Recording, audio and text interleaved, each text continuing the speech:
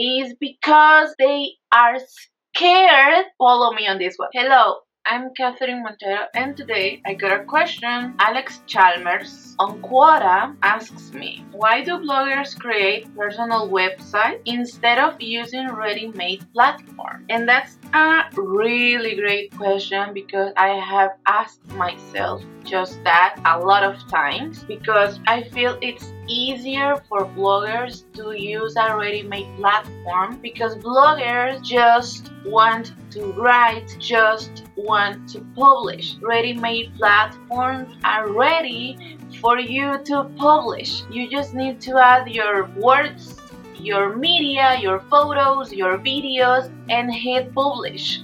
That's amazing. I mean, you just need to express yourself. But I've seen a lot of bloggers who just want to express themselves creating a personal website from scratch, which I think is fine, but it's a complicated way to do it. My friends who do this instead of using a ready-made platform, I have asked them why they did decide to use to start their personal website from scratch, to build one. I found two main reasons. The first one is because they ask for help to the most tech-savvy person they know. And most of the cases, the most tech-savvy person they know is people who make websites from scratch. So they obviously will tell them, well, the most perfect way to start a blog is to create one by yourself, blah, blah, blah. Why? Because they believe in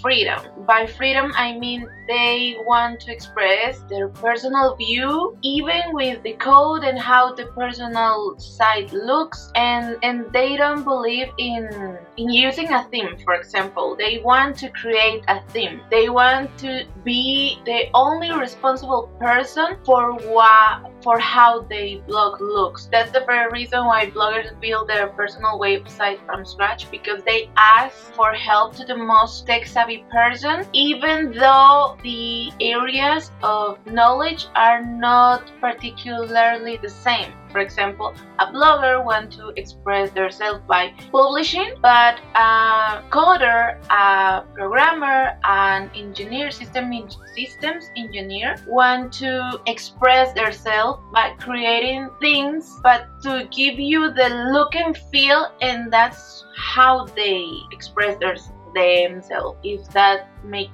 any sense, I think it does. And the second main reason why bloggers build websites from scratch is because they are scared. Follow me on this one. They are scared for their first project to be known by their acquaintances. So they don't ask for help to anybody. They don't want anybody who they know to know they are starting a blog. So what do? They Google, and as you know, well, I don't know if you know, but I think you might have noticed that domain stores and hosting stores are pros at making ads. So what is the first link that they find when they look like, where do I start my new blog? Obviously, they find these stores, domain stores and hosting stores with a lot of tutorials of how to make their first blog. So that's why the second reason bloggers to start their blog by creating a personal website. They don't find places like WordPress.com or Medium.com. They find the other stores. So they start in a really complicated way, because the only thing bloggers want is to express themselves by communicating, by audio, video, or writing. So what do they find is a lot of complicated things, and most of the times blogs don't look like they want to. So